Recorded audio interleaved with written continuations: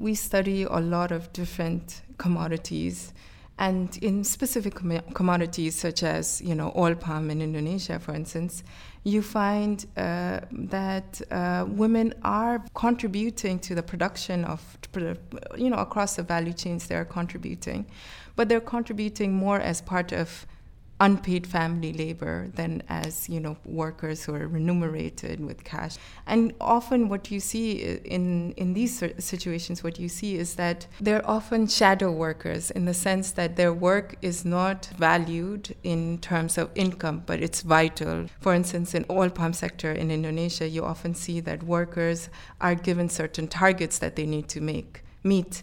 And it's very difficult for one person to meet that target without also deploying household labor.